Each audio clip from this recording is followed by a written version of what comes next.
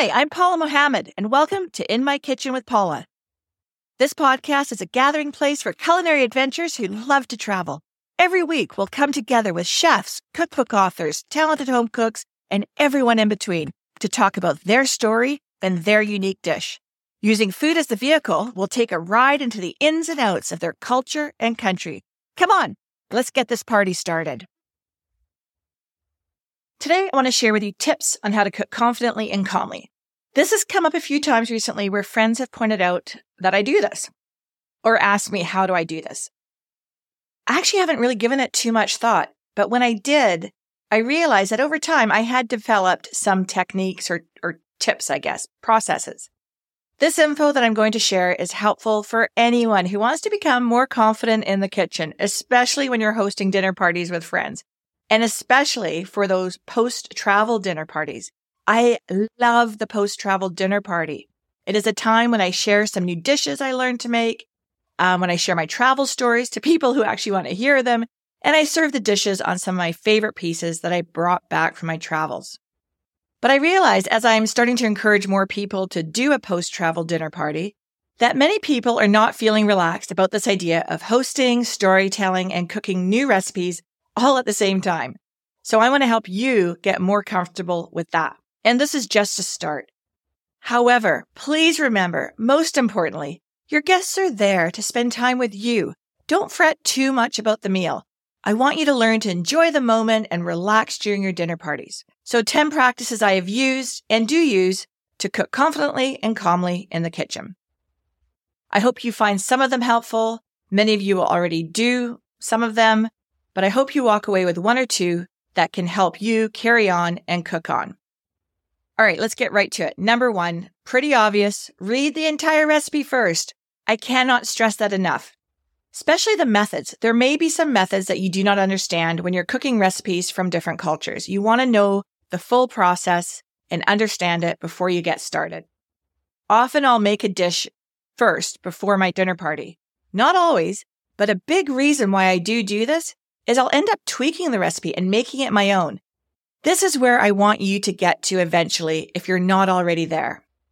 I want you to learn to start feeling comfortable to cook without a recipe and have the confidence to adjust recipes to your liking. You know, like look at the recipe like a coloring book. It's just the foundation. You can add in the color, any color you want. You're allowed to go outside of the lines. It doesn't need to be a paint by numbers scenario. Okay, number 2, you make your shopping list and you get your ingredients the day before. Don't try and do this the morning of your dinner party. When you make a shopping list, I like to make 4 headings, just on a scrap piece of paper. It doesn't need to be an Excel spreadsheet or anything. My headings are pantry, dairy, meat, veg. And then just list your ingredients under those headings. I guarantee it's going to make that shopping experience much easier. Don't forget to cross-check ingredients before you go shopping and your supplies. Makes it easier than coming home and realizing that you thought you had something and you didn't. Personally, I also like to visit the liquor store the day before I even get my groceries. I don't like doing it all on the same day. I like to make it enjoyable. When you get home with the groceries, first thing I want you to do is fill your sink with cold water and add some white vinegar to it, roughly 1/4 cup. Put your produce into this vinegar bath. It's super easy, great way to clean your produce. And, I do this actually every time I go grocery shopping. When the veggies are in the bath, it's time to clean out your fridge and get organized. Wipe it down again with a vinegar water solution. Usually I end up doing this once a week after I've done a larger shop. And I just actually renovated my kitchen about 2 years ago, and I had to sacrifice and get a smaller fridge. After 2 years of doing dinner parties with a smaller fridge, I finally bit the bullet and bought a second fridge that sits in my basement, and that has been a game changer for me. It's where I can go and put platters. When I'm marinating stuff, it goes down there. The boys, my teens, they have it, the freezer part filled with quick meals, drinks, that kind of thing. I know that not everybody can have the space or the means to go get a second fridge. So this is what I did before that. I would get my cooler, clean it out, and on the day of the dinner party, I would move ingredients and things that are in my fridge that I wasn't going to need that day or night and just toss them in the cooler, put ice over it, forget about it. All of a sudden, I've got clear shelves. Just don't forget to put it back in your fridge at the end of the night. Moving on. Take your produce, out of the vinegar bath and lay them on a rack to dry. You want to dry your produce as much as possible before you put it in the fridge. This is the main reason, actually, why I get my groceries the day before, to make sure they're fully dry before I put them away. There is nothing worse than having a wet Caesar salad when your romaine lettuce isn't properly dry. Quick food safe tip, when you place your meats in the fridge, put them on the lowest shelf. That way there's nothing below them that can get contaminated by the juices that are dripping.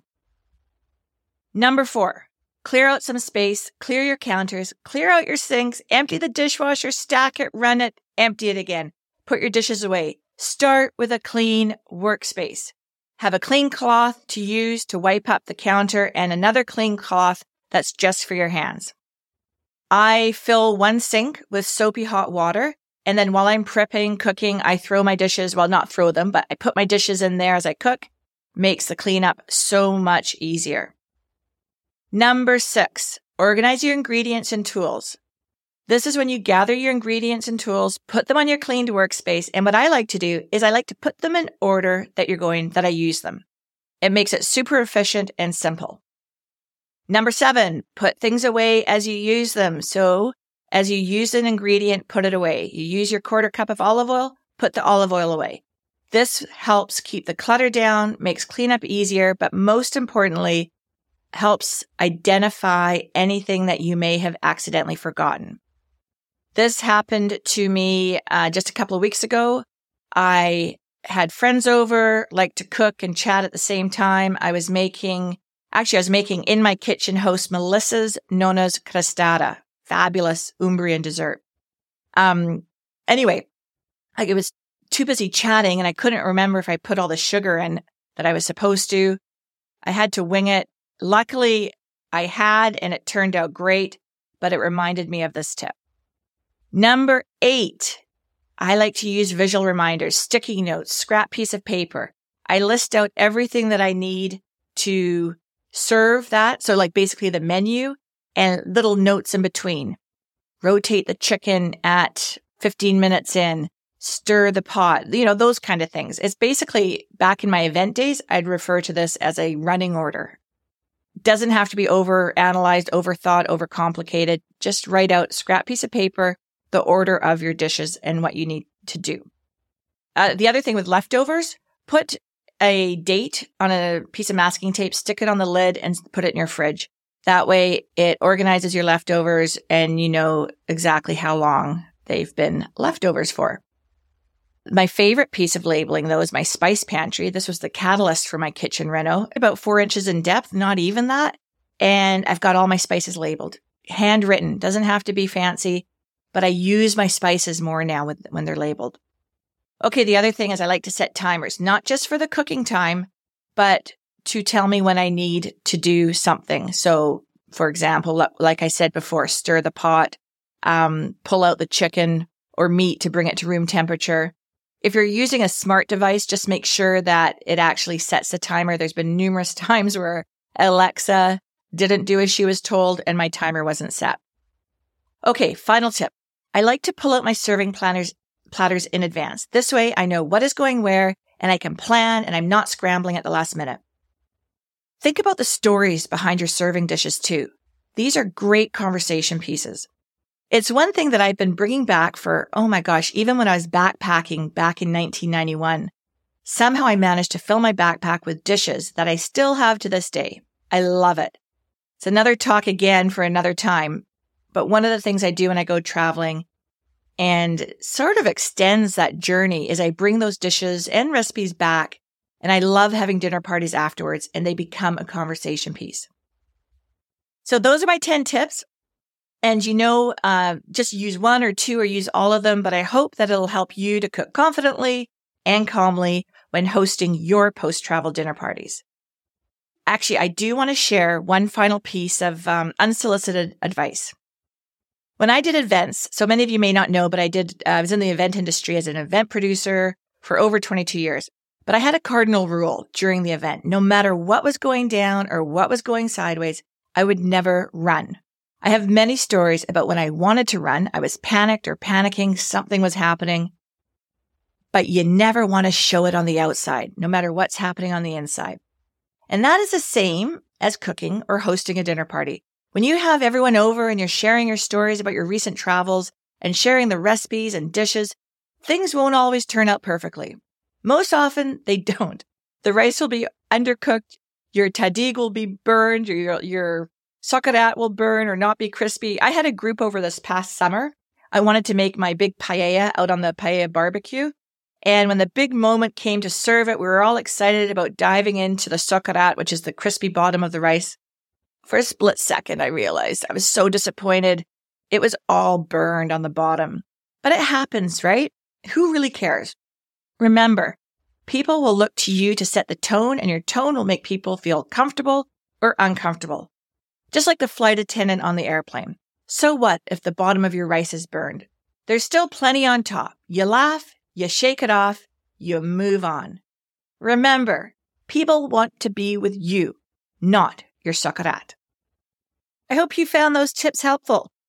If you have any of your own tips to help people cook confidently and calmly in the kitchen, I'd love to hear them. Please send me a message at any of the links below. I am also very excited to offer my free guide, 10 unique travel and food tips you won't find anywhere else. The reason why you won't find them anywhere else is they're actually from our In My Kitchen hosts. Some great information there, and the link is in the show notes. Thanks so much for tuning into this episode. If you have any questions, just ask me. I'd be happy to chat with you. In the meantime, take the first step on your next culinary adventure and sign up for my free guide.